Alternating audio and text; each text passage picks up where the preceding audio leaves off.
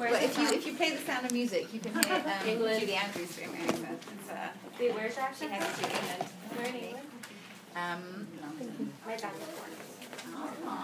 Does he speak properly also? No, but my grandmother does. Okay. It was lost on everybody. Okay, good.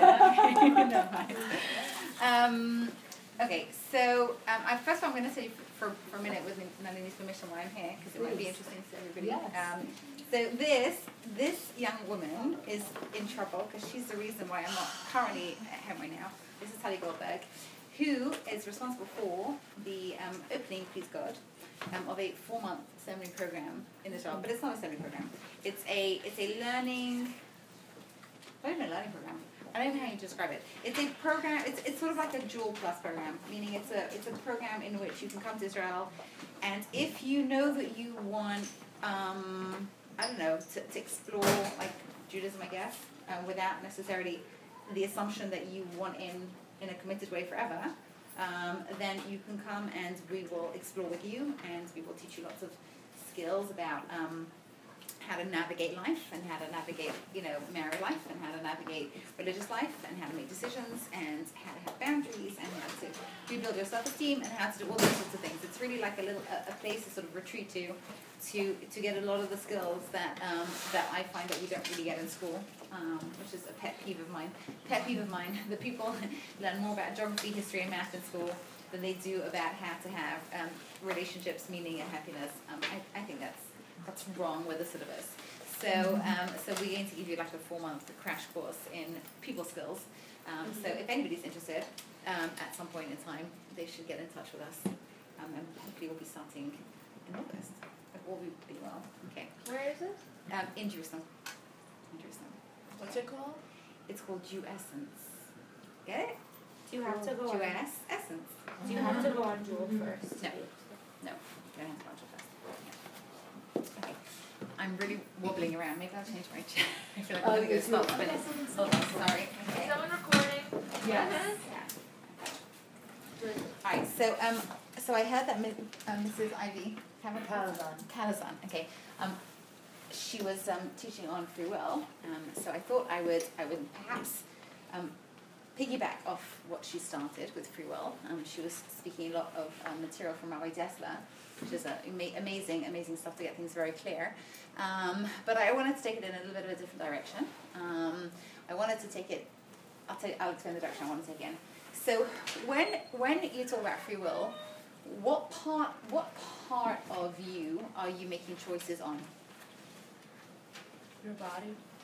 Your body, exactly. Your actions. Okay? Meaning, do I eat this? Do I not eat this? Do I listen? Do I not listen? Do I keep Shabbat? Do I not keep Shabbat? Do I hit him? Do I not hit him? Okay? But then what's interesting is that the actions that you're looking at, your free will, you're trying to figure out, really are at the end of quite a long process. Okay? What's the process that leads you to the action? Oh, I remember this. Don't you? Okay. What's the process that leads you to the action? Thoughts? The emotion, then the thought, then the action. But at least you were listening. That's good. You remember. That's From 2 years ago. Very good. I think I did exercise around the applause for a round. That's right. When you come to an action, what generally doesn't happen is I generally don't find myself standing next to somebody and then smack them in the face. Oh, I'm terribly sorry. I didn't use my free will. Okay, that doesn't happen. The action is generally not the first thing. What happens first? You get mad. Feel something? Yeah, that's right. You say something. We're best friends. Yeah. You say something. What's your name? Rebecca. Okay. You say something irritating to me. Okay, I sit on it. I start to boil a little bit. I'm like blah blah blah, and by the time what I have misconstrued Rebecca saying, because obviously Rebecca didn't mean to say anything mean. I just misconstrued it that way because I'm in a mindset for whatever reason I'm in, and then I get mad, and then I'm boom, finally, and then you can come in and say, Nakuda habachira. Ilana, you didn't have to punch her. You could have chosen not to punch her, and that's true, okay? And if I walk around punching every time I feel like punching somebody, hopefully at some point in my life, sooner rather than later, I'll get put into prison if I do too much damage, okay? There is I always tell this story because I still can't get over it, even though it happened about 5 years ago, but I was a witness to a woman disgracing the female race. This is what happened. There was a discussion, and there were men that were so embarrassing, okay? And they were having a whole discussion, and somebody was sort of like, saying, I'm really not sure that what you feel was really, entirely accurate. And she said the following things. Now, I know we all feel this, but it is an embarrassment to the female race to say this publicly in front of men. And this is what she said. She said, if I feel it, it's a fact. I'm like, you can't tell people you believe that. Like, that's a secret. And the man, by the way, happened to be my husband, so it was okay. It was like, she actually said that. And I said to him, what she means is, the fact is that she felt it. And she's like, well, no. If I feel it, it's a fact. That feeling like, it doesn't matter if it's totally irrational, I felt it, so it's real. So now that I know what you really did, I shouldn't be annoyed anymore, but I am, because I'm irrational. Okay, that's a whole different question. So if I feel it, it's a fact. Okay? Meaning, there comes a point in my emotions where even if I feel something really strongly, and I'm really annoyed at you, and it's really irritating what you said, and that's objective, I generally can't just hit you, because there are standards in society, okay? Now, I'll give you an example where this will affect you even Jewishly. If you live in a society where Jewishly, it is absolutely not okay to break a particular rule, right? You're living in an environment where everybody keeps kosher and it's undisputed, you're going to have a very hard time even connecting to your free will and go buy yourself a pork sandwich. Because you kind of don't really have free will because it's not acceptable. And by the way, vice versa. You'll notice even in religious societies a particular rule that everyone seems to have ignored, the fact that you're not allowed to do that, okay? In our generation, one of the rules that gets ignored sometimes is Lashon Hara, right? So, I hear a funny story. I have a very obnoxious friend who... Is it me? No. Who was at a Shabbat table. And they were getting very upset about what the rabbi had said in shul, and there was like a bit of a discussion and commentary about what the rabbi had said. And so my obnoxious friend said, oh, I know what this is! I learned about this! This is Lashon Hara! So the table goes really quiet. As the awkward guest, well done, you spotted that correctly. He goes, I learned this week that speaking Lashon Hara is worse than eating pig. You guys eat pig too? He wasn't invited back. And correctly said, however, it's this funny thing, like how can you speak Lashon Hara? You can only speak it if it becomes so socially acceptable to do so that you don't really feel your free will either, meaning because you don't really mind that because people do it, and if they do it, then you do it, then it's okay, then everybody does it. Then if the action is considered acceptable, then I'll do it. If the action is considered unacceptable, then I won't do it. There are certain social norms also that play into this whole free will thing. But what tends to happen is that free will ends up being determined for about 90% of things in the actions that we do. Okay, and then there's is it between me and God, between me and the people? But the actions is where our free will is determined. And here's the question. Is it enough to apply your free will just to your actions? No. Debate. Yes, no? Anybody want to advocate for this one? It should apply to thoughts as well, right? I mean, that's, I think, where it starts. Well, I think that you can, for example, okay, like, you could have a really bad thought that you want to, like, try something, like you might want to try drugs or whatever, but that doesn't mean that you do it necessarily. So you do execute it in your action, but you consciously think that you shouldn't do it. So essentially you're having the thought not to do it, and you're executing that thought through your actions to not do something bad, even though you may have had that thought. So my free will is in my thinking, or is in my action? I mean, what you're saying is that you're having a thought, but ultimately, it's not the thought that matters, it's the action that matters. Yeah. Not your emotions or your thoughts. But you have to consciously think about your actions. So that's what we're saying. There is a process. The process is, I had a thought, and then I felt something about that thought, and then there's an act, okay? So I'm like, cool, drug sounds cool, okay? And then I'm like, yeah, I had a really stressful day, that's a good idea, and then you're just like, maybe so that's at which point in that process do I need to apply my free will? Your thoughts also. Oh. Do I? Yeah. If I was thinking drugs but I didn't do it, did I do well or badly? You did well. Sure you did well. Because no one knows what you're thinking. Only you do. That's right. And on the contrary, more than that, if I couldn't care less about drugs, then I don't get no credit for not doing it. So of course, you know, it's the action that counts in 90% of what we do. Meaning, I really wanted to say how much I hate you, but I control myself. I get much more credit than if you didn't have any bad, inclination to do anything wrong. So we get trained that our free will belongs only really in the realm of our action, bar a couple of, let's say if you're looking from Jewish perspectives, a couple of thoughts that Judaism says you're not really allowed to go into. You're not allowed to go into idolatrous thinking. You're not allowed to fantasize about idolatry or certain lewd thoughts if you're a man. Okay, fine. So we basically walk around like this. Whatever's going on in my mind doesn't really matter, so long as I can control myself on the act. Right? Yes. And that's okay, because then you are socially acceptable standard. I want to kill you, that's fine, just don't.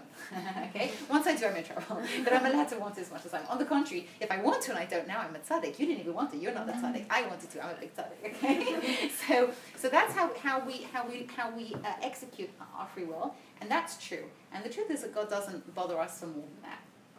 What I wanted to do is I wanted to take the concept of free will, and not because of any religious demands over him, but just to empower us and to give us a little bit more,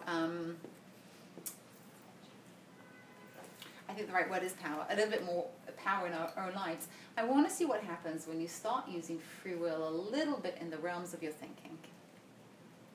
Okay? Now, what I'm not going to tell you is you shouldn't even want to kill someone, or you shouldn't want to do drugs, because you're not responsible for whether you do or whether you don't. You're only responsible for the actions that happen. So that's where free will really applies. However, there's plenty of places in our life where the thoughts that come into our mind really bother us. What do you mean? You tell me. Tell me where you had the thought that really bothered you.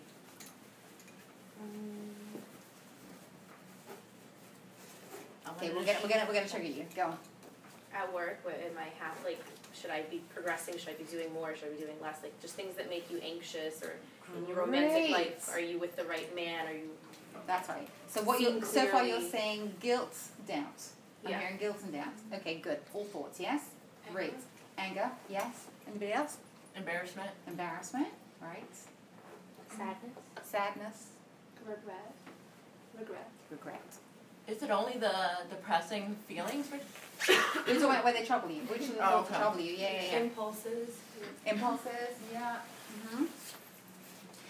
What else? Just think back half an hour. Having more chocolate than you should. Oh, that's a happy thing. Guilt. Guilt, that's right. Guilt, social pressure, that's right. Okay, good.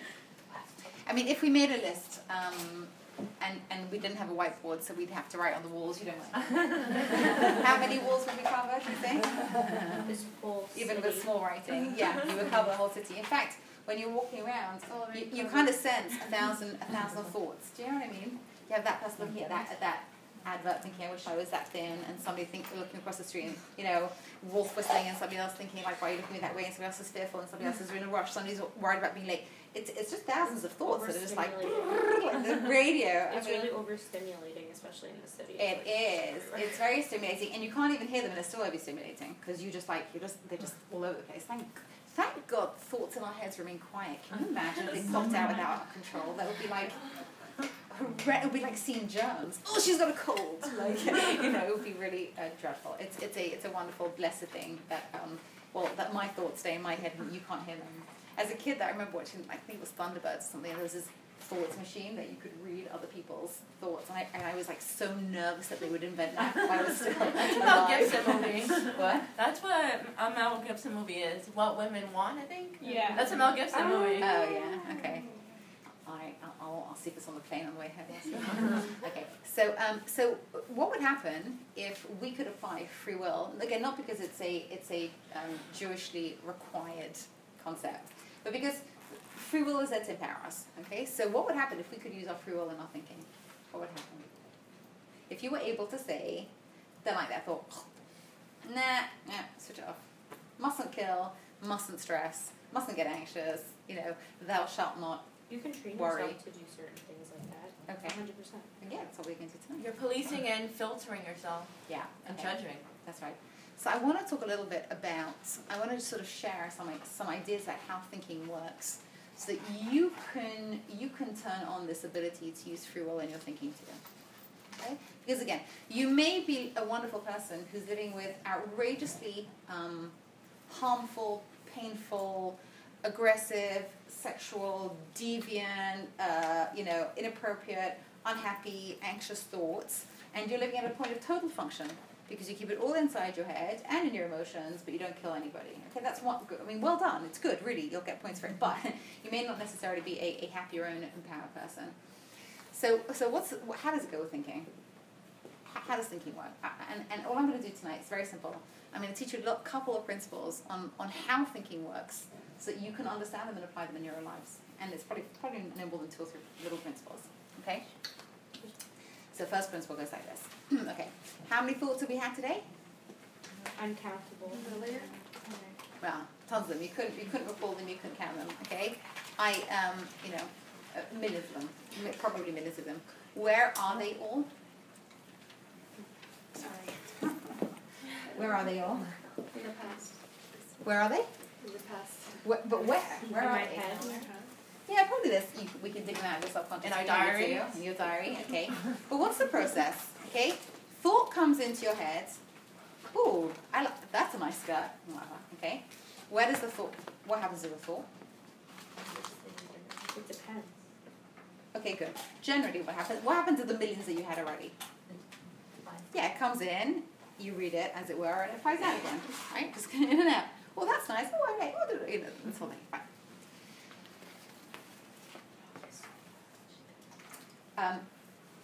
Any thoughts don't do that? Are there any thoughts that don't pass? That's the minority. Okay, tell me about the thoughts that don't pass. Maybe like feelings of like loss, like if you lose somebody. Good. Okay. Depressive thoughts? Yeah. Yeah. Yeah. You have like a pattern or something. You have a pattern. You have some people it's their stress thoughts, some people it's their worried thoughts, some people it's a particular guilt thought, whatever it is, okay?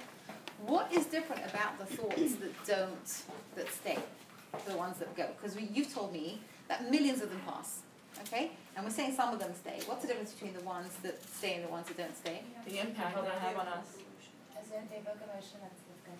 Also, you may feel like you're not in control. I mean, not that you're not in control of the thought, you're not in control of whatever it is that you think may or may not happen. Okay, very good. So let's go through the principles. Principle number 1, and this is a really important one, okay? You are not responsible for the thoughts that pop into your mind. In fact, this is such an important Jewish principle that the Rav Matisyahu Solomon says, who's a big sort of psychological astute rabbi, says that not only do you have to know that, but knowing that is an underpinning of your ability to remain sane. What does that mean? That means that, sometimes you have a thought and you think, I'm really happy no one could read my mind just now because that was really not okay. Like, even I'm surprised by that one. The same thought, it's okay. I'm supposed to be like a decent woman. What was that one, okay? Those thoughts, you're not responsible for. If you are responsible for those thoughts, you understand that you should either be put in, prison or medicated. Right? Meaning, I'm up, I'm down, I'm this, I'm that, I'm having weird thoughts, crazy. If really I'm responsible, that's me, that's me, then I'm probably crazy, right? Yeah. But then, where do your thoughts come from? Doesn't matter. They just come in, they come out. They're almost nothing to do with you. They can be triggered by your environment. It's like that. It's like it comes from outside of you and it comes into you. An original thought is like that. When you're in the middle of a conversation with somebody and they're sad and you know what to say, how do you know? Where did that come from? It comes from somewhere. Your experience of it is that it sort of flew into your head, and then its nature is to fly out of your head. So thoughts are external? To some degree, yeah. Okay? They are external. They're being produced by something, and then they pop into your mind, and here's the principle number 1. The nature of a thought, by its own volition, is to pass. That's why you had so many today. They'll come and they'll go, they'll come and they'll go, they'll come and they'll go.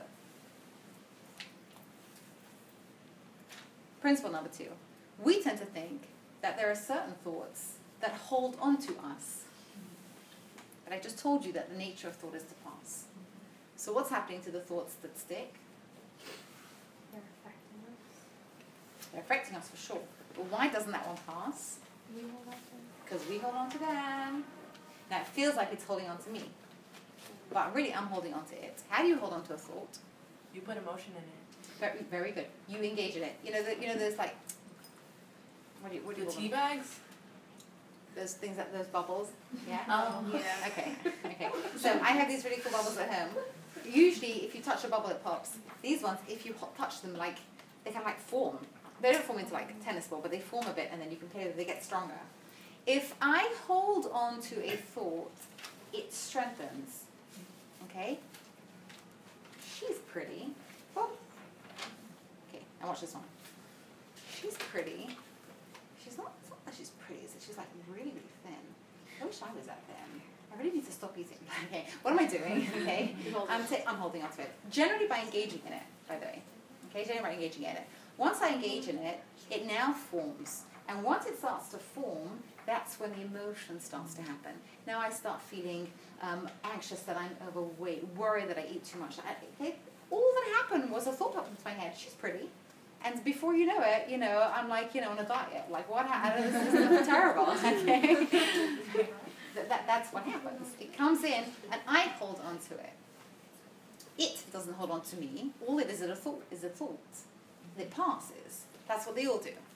I was in a taxi. I tell this story because it's a stupid story, but I was in a taxi the other day, quite a while ago now, and as I was driving, I started to get like very anxious. Why? Because I noticed that the taxi driver doesn't seem to be speaking Hebrew. He seems to be speaking a super guttural Hebrew that I can't understand, otherwise known as Arabic, And I noticed that the name and the picture doesn't quite fit him, and he's gone left instead of right, and I'm like, okay, he's going to kill me, that's all. He's like, he has stolen a taxi from a nice Israeli guy who's dead, and now it's my turn, and he's taking me into some play, and it wasn't fun. It was like getting really like anxious and nervous, and my breathing's changing, and I'm sweaty, right? And then my phone goes, okay? So I'm like, pick up my phone. Oh, hi! I don't know you're into that whole 10 minutes conversation. Okay, good. Put the phone down. Like, where was I? Oh, that's right. I was about to get killed.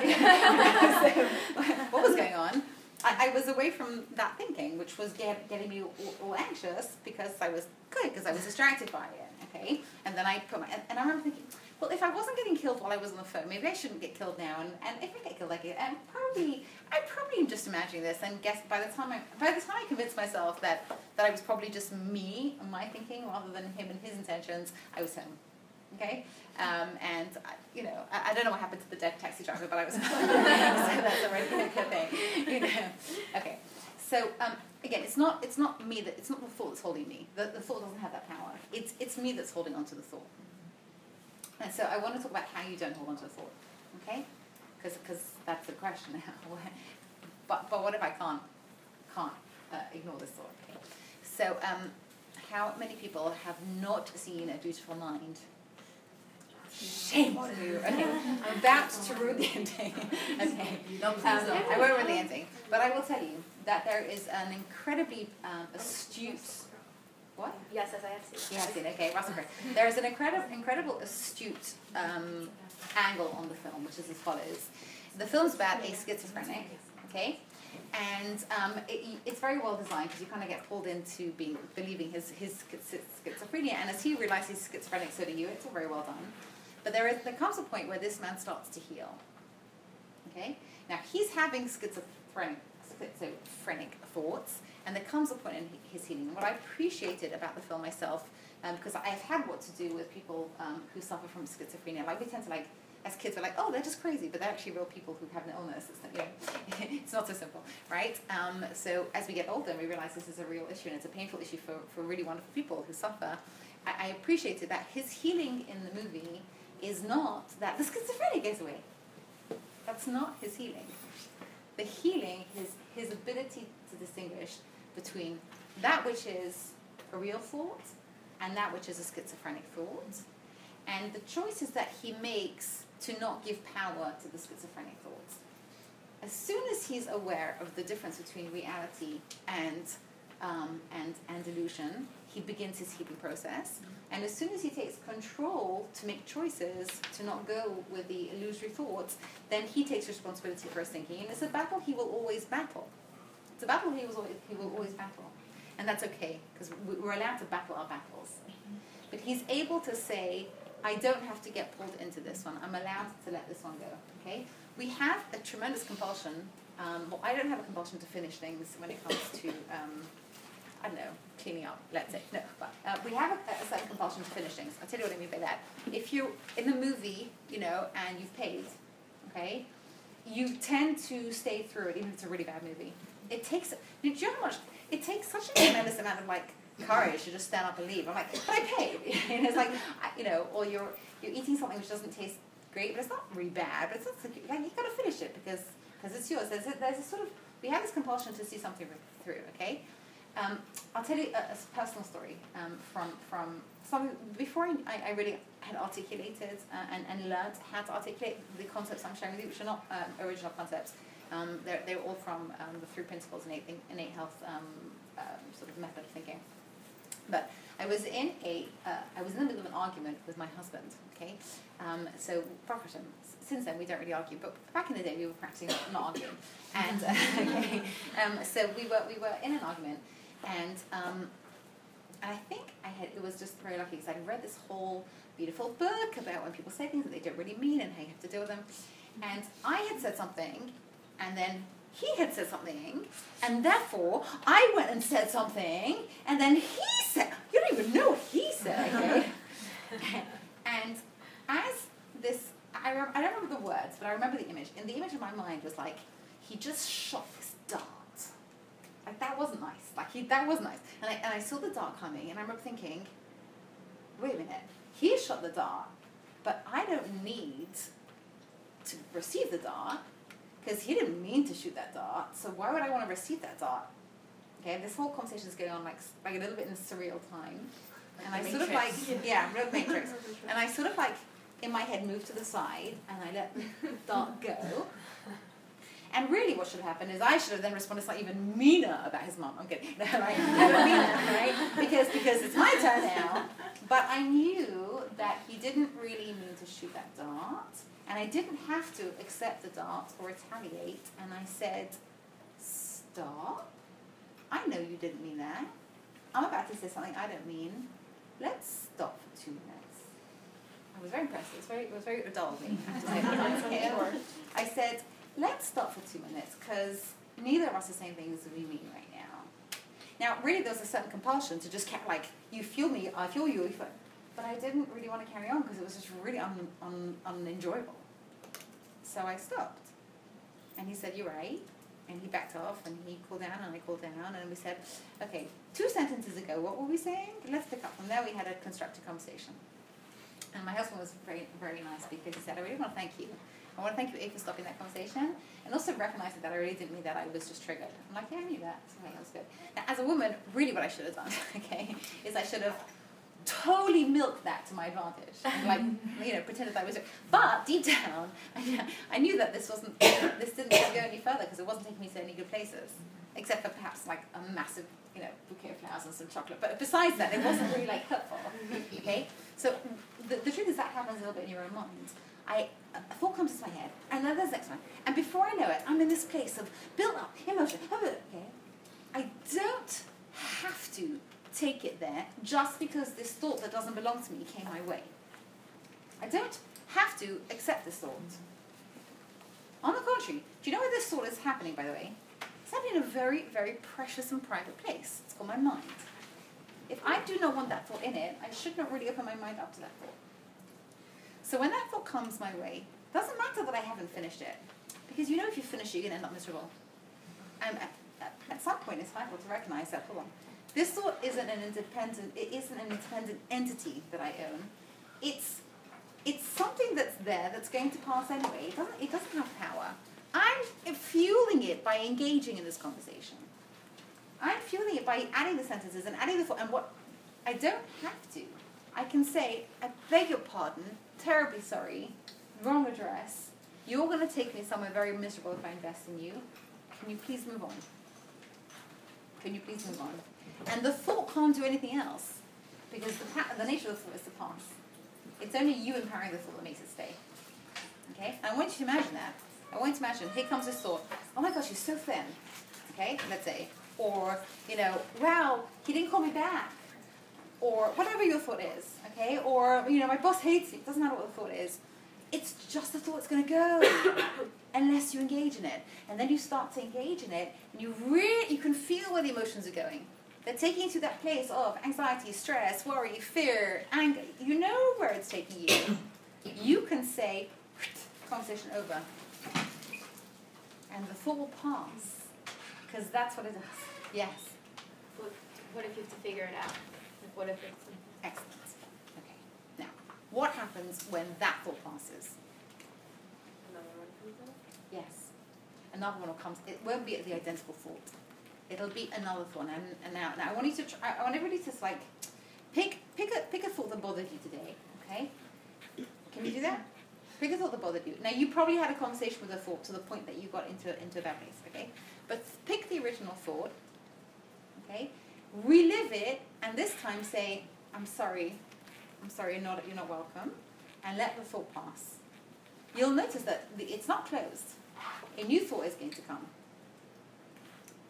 Now, can you try and imagine what the next thought would be? Imagine it. The same. Similar, but Or, different. Like, stem from it, kind of. Similar, but yes. About 2% more productive.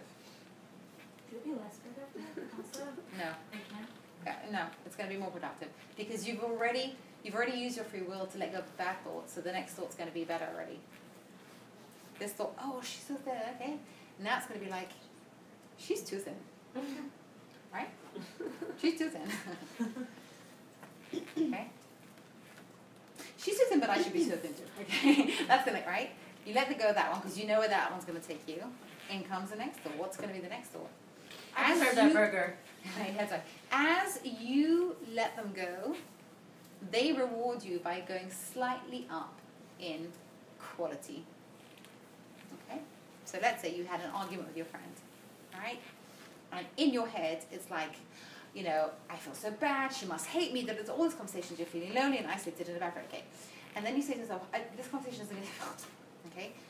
There is a progress. The progress goes from, she must hate me, to, I can't believe I did that, to, it's okay that we make mistakes in a relationship, to, I really need to take responsibility, to, maybe I have to be a little, less harsh on myself, to, I'm going to call her, the quality of the thought will keep rising the more you let evil thoughts go. How do you know what a good thought is? This is the title of the class, right? What to hold on to. The point is not to become callous and to start ignoring everything. It's to let go of the things that will. What is the common theme between the thoughts that we shouldn't be holding on to? There's one common theme. We can't control. No, that's not the question. I'm sorry, I didn't ask the question right. What is the common theme between the thoughts which we ought to be letting go of? You make us feel bad. That's right. It's not the thoughts themselves. It's the emotional place that thought takes me to. Now, if I let go of the thought, I haven't let go of the whole topic. My friend's still crying, I have to deal with this. But when I start with I'm such a bad friend, I never have any friends, I always sabotage, when I get to a place of misery where I repeat things and I'm horrible and the rest of it. As soon as the new thoughts come in, it's still about what happened because I have to deal with the situation. But as these new thoughts come in, by the time they get to that place of, I made a mistake, I can forgive myself, but I really need to call her and make sure she's okay. Okay? Suddenly I'm in a place of responsibility, generosity, forgiveness. I'm in a higher place. The way that I choose which thoughts to hold on to is not based on interpreting the thoughts. It's based on a sense of, is this a thought that's taking me to an emotional place that I want to be in, or is it taking me to an emotional place that I shouldn't be in? The thoughts will continue, but they're going to rise. When you hit thinking that emotionally takes you to a place that you know is good for you, that's when you can settle on the thinking. Yeah? Yeah. Sorry, stretching. Oh, okay. Any other questions or comments? When you keep having the same thought over and over again, Yeah. does that mean that you haven't really dismissed it? That you haven't said you're not, that this thought isn't welcome here? Because Yeah. I feel could be. I have Yeah. thoughts that the same thought over and over again, and it's a negative. Right. I think what happens is we're so not taught that we can let go of thoughts that we basically give thoughts free rein. So you never heard of the idea leaving a thought in the middle, like just not letting it into your mind because it's not invited. Like if it's there, you think it out. So the more you think it out, the more you think it out. Okay. If you find yourself, sort of not getting actively not getting involved in thinking that you don't want to be in, you'll find that you'll suddenly create new thinking. Until you get into the habit of navigating these thoughts that take you to places that you don't want to be in. Again, this is stage one of a very long conversation, but this is stage one. Okay? And it's a weird thing to do. It's a weird thing to have a thought, okay, to already feel the emotional impact of that thought. It doesn't take long for the thought to start impacting you, and to say, I don't like the emotion that comes with that thought, so I'm not going to stay in that thought. I'm going to let the thought travel on. Because it will, because that's what it does. It only does if I hold on to it. And then to find that as a thought goes, what it tends to do is it takes the whole package with it. Well, the emotions go with it too. Because it was that thought that was the base of it all. Once you start to do this, it's very, very counterintuitive. Again, because we are so respectful of the thoughts that we have. If I feel it, it's a fact, right? We're so respectful of the thinking that comes into our heads. We don't even feel that we have the right to not engage in a conversation with the thought that comes into my own head. What do you mean? I was thinking about it, like I completed the conversation. Like I've just been thinking about it today. Yeah, but you're miserable. Of course you're miserable because you've been thinking about what's making you miserable. You don't have to. You don't have to. You didn't invite this thought in. It's coming in. It's like it's running riot around your house, your mind. It's not giving you any pleasure. It's giving you 3 hours worth of misery this afternoon. You know where it's taking you. You don't have to let it in. It's not welcome. Sounds like an ex-boyfriend. But yeah, like many things. That's like anything. Many, many more things we would not tolerate in our vicinity than the thoughts in our own mind. We won't get rid of the cockroaches. We'll get rid of the ex-boyfriends. We'll get rid of the dust. Our thoughts can do what they want. Why? It's your mind. If you don't want it in there, don't have it in. Yeah. How do you let it go practically? Like, do you distract yourself? Is that like... No, I think the way that you let it go is by not engaging in it. Meaning, what tends to happen is a thought comes and it doesn't just sit. It like something happens. I have another thought and another one. I have a whole conversation going on. I have to recognize that, if you like, look at the thought as something, as a character that you're having a conversation with, and do what Russell Crowe does in the movie. So I'm not talking to you today. I'm not even talking to you about why I'm not talking to you, because that's talking. I'm just, conversation's over. But what do you do then? Do you think about something else? You don't need to. You don't need to, because once you're not engaged in it, like I said, the nature of thought is to pass. It's only when you stop it that it doesn't, and then a new thought will come. So you can essentially, because it's obviously I'm sure it wouldn't work right away, but you can kind of train your mind to do it. You train yourself to not necessarily go with the thought just because it appeared. I was driving to an interview. Again, it's not a difficult habit. It's just such a preposterous idea because we just think the thought. We think the thoughts through to the end. It's just what we've always done. As little kids, we do that naturally. We're never really taught to not do that. I was driving to an interview once, and as I was driving to the interview, suddenly this thought comes along. Okay, this thought's like, I don't know why you think you're interviewing for this job. Like, well, they're cheap. There's no way you're going to pass. You're not qualified, And I turned around, and I'm so happy nobody else was in the car because it was quite embarrassing. But I just turned around and I just said, I don't have time for you today. Okay? Now that was the end of the conversation. Okay, you don't have to do that. But the truth is, again, what would have happened? What are you doing going to that interview? You're such a schnook. You're never going to get the job. Okay, what happens at that point? It doesn't go dead. I know I shouldn't apply anyway. There's no way I'm going to get it. I'm continuing the conversation now. The thought came out of nowhere. I'm involved in the conversation. By the time I finished, I turned around from the interview because I convinced myself, because I've spoken about it. What if I do nothing at all? Oh, look, there's that thought that says, you have a cheat going to... There it is. Mm-hmm. Okay.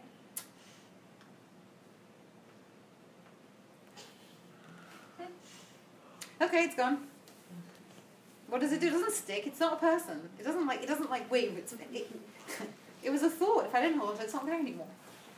They pass. And then in comes another thought. What do you mean? You have as much right as anybody else to a job. Yeah. And then comes another thought. You're going to get that job. Okay, you are invited in. It sounds like I'm oversimplifying. It's only more simple than you imagine because you don't try it. Try it. Next time a thought comes, and you know where it's taking you. Now, let me make this clear. You do not have to pick the most traumatic thought that you've ever had to practice on. Okay, that's never a good idea. Okay, a thought that comes your way that is pulling you down and you don't want it. See what happens when you don't engage in it. You try keeping onto a thought that you're not holding on to. It's just not there anymore. And because we have so many thoughts, a new thought will come. Yes.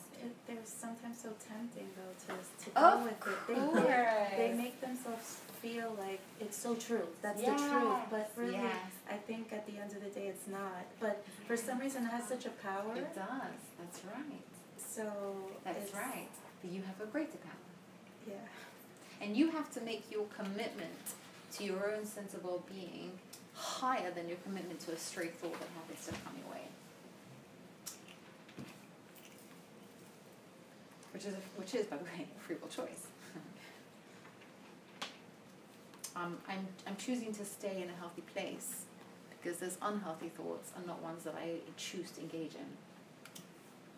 Yeah, it's like you wouldn't want to wear like ripped up, like tattered and dirty clothes, but then I let that happen in my mind. Right. That's right. And it's fine that it happens to you. The only thing that you're responsible for is what you do with it. That's, by the way, the rule of fantasy also. If an inappropriate, fantastic thought comes into you, you're not responsible for that. You're responsible for what you do with it then. Okay? I'm really going to do something terrible. I'm going to give you homework. Try it. Could you seriously just clap for that? I've been doing our homework for 2 years. Have you? You have to try this. You have to try. You have to find yourself thinking, I cannot believe that I'm free of where that thought normally takes me because I didn't give it power. It's like, I don't know. It's this amazing sensation of like, it didn't have to take me there, and it didn't take me there because I didn't allow it. Because this is the thing. You're the one fueling the thought that stays. It's not fueling itself. You're the one giving it strength by having a conversation with it. It doesn't have any strength by itself. It's just a thought. And there's millions of them. So if you get stuck in one, it's not stuck to you. You're holding it. You don't have to unhold it. You have to not hold it. Understand what I'm saying? You have to recognize I'm holding it. And if I don't, if I make that free will decision to not, it doesn't have any power. I've taken the power away.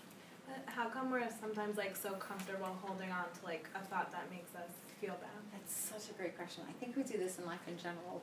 We get such a kick out of. Think about it. Let me throw the scenario at you. What do you get from being sulky and moody? Not that you ever are, but let's say. What do you get? You got to feel something. Like instead of feeling nothing, probably. Yeah, there's a whole bunch of things that we get back from bad thinking. Okay. If we're feeling sick, very often we feel sorry for ourselves, and that's a good feeling. If we feel that we've been wronged, we often feel like we are the higher moral ground. Okay. Yeah. If we feel that's right. If superior, exactly. If we feel moody, then we often feel that that's going to get us attention. And parents are really part of the problem for this. You know, I learned when I walked into a room and saw one child crying, not to immediately say, "Oh, what happened? What's the matter?" What are you teaching your child? Crying is going to get mommy to love you. Okay, you're going to create a very moody adult. Okay, what I now do, and it's a little bit counterintuitive, is to say, okay, 2 kids, one's crying. They were probably both involved. What happened? This is what happened. He stole her doll, so she pinched him. Okay, no. So now he's crying. The fact that you're crying doesn't mean that you weren't in the right. It just means that you were the one who got hurt worse in the end. But maybe you punched him and you were brave and strong, and she cried because you I don't know, pulled her hair and now she's crying. That doesn't make you right. So now the child's learning. Even if you do something wrong, all you have to do is turn into a victim, and then mommy loves you and you get out of trouble. So of course that's the person who's going to cry throughout their life every time they can't cope with anything because they need to solicit all this wonderful attention as if they haven't done anything wrong. It's a fantastic defense mechanism. What? Because you're feeding into it. Yeah. So as parents, when you become parents, you have to ask yourself the question, am I encouraging a behavior that's going to be better for my child? Most kids get attention when they're miserable. So if you give your children attention when they're miserable, you'll have miserable adults. And we get something back from that. So there's always something that we get back from our misery. If we feel that what we get back is worth it, we'll make ourselves miserable. But here's the irony. You understand that you're still motivated by pleasure. Meaning, it's going to make me happier to be miserable because then I'm going to get attention. So my pleasure motivation will make me miserable. If it just made you feel miserable and there was no gains to it, you wouldn't do it. So we want to teach ourselves to recognize that I could get my husband's attention by always getting upset with him because he throws darts at me. Or I can recognize that if I'm in a good place with him and we have a beautiful relationship, maybe that's a change of habit for me, because maybe I only get attention when I'm upset. But if I'm getting his attention because he wants to be with me because I'm a happy, healthy person, then that's going to bring me more pleasure. That's a habit change. Most women find a tremendous amount of comfort in being miserable, because we have this association with, again, attention, victimization, support, all those things. But at the end of the day, you still feel miserable. Yeah, yes, that's right. That's what I'm saying.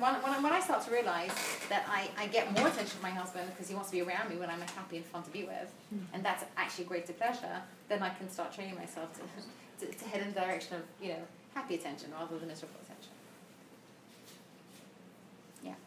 Yeah. Does it become easier the more you do it? Yes, because it's absolutely. This is what happens. The first time you do it, it is totally counterintuitive. But I'm going to let go of the thought in the middle. Are you serious? Like, I'm in the middle of a thought, like here. Like, I can't just let go of it. And then you have like the funny surprise of like, oh, I'm actually okay because I didn't go into that bad place that I normally go to. Okay.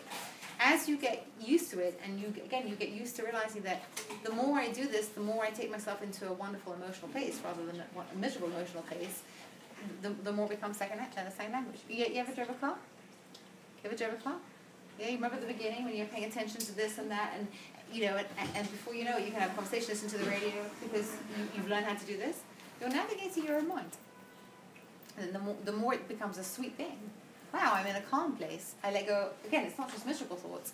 It's stress thoughts. It's anxiety. It's all that stuff. The more I let go of it, the more I like this new place that I'm in, where I'm actually not allowing these thoughts that are revving me up to be here.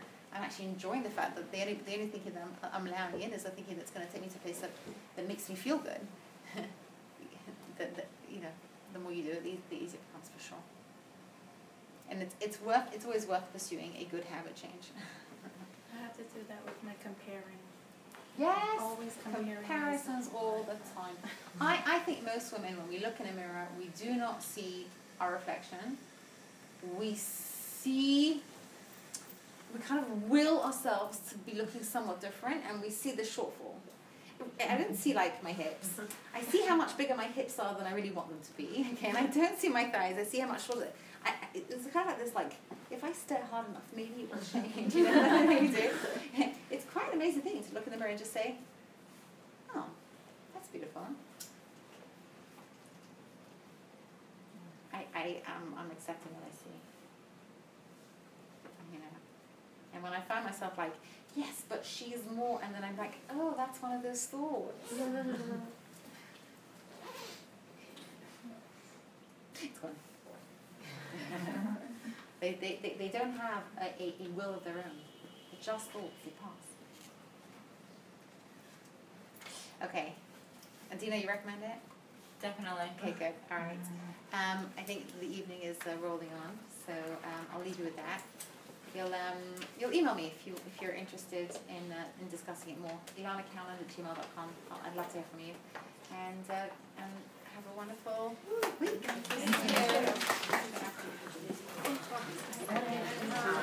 Yeah. I'm coming. Thanks.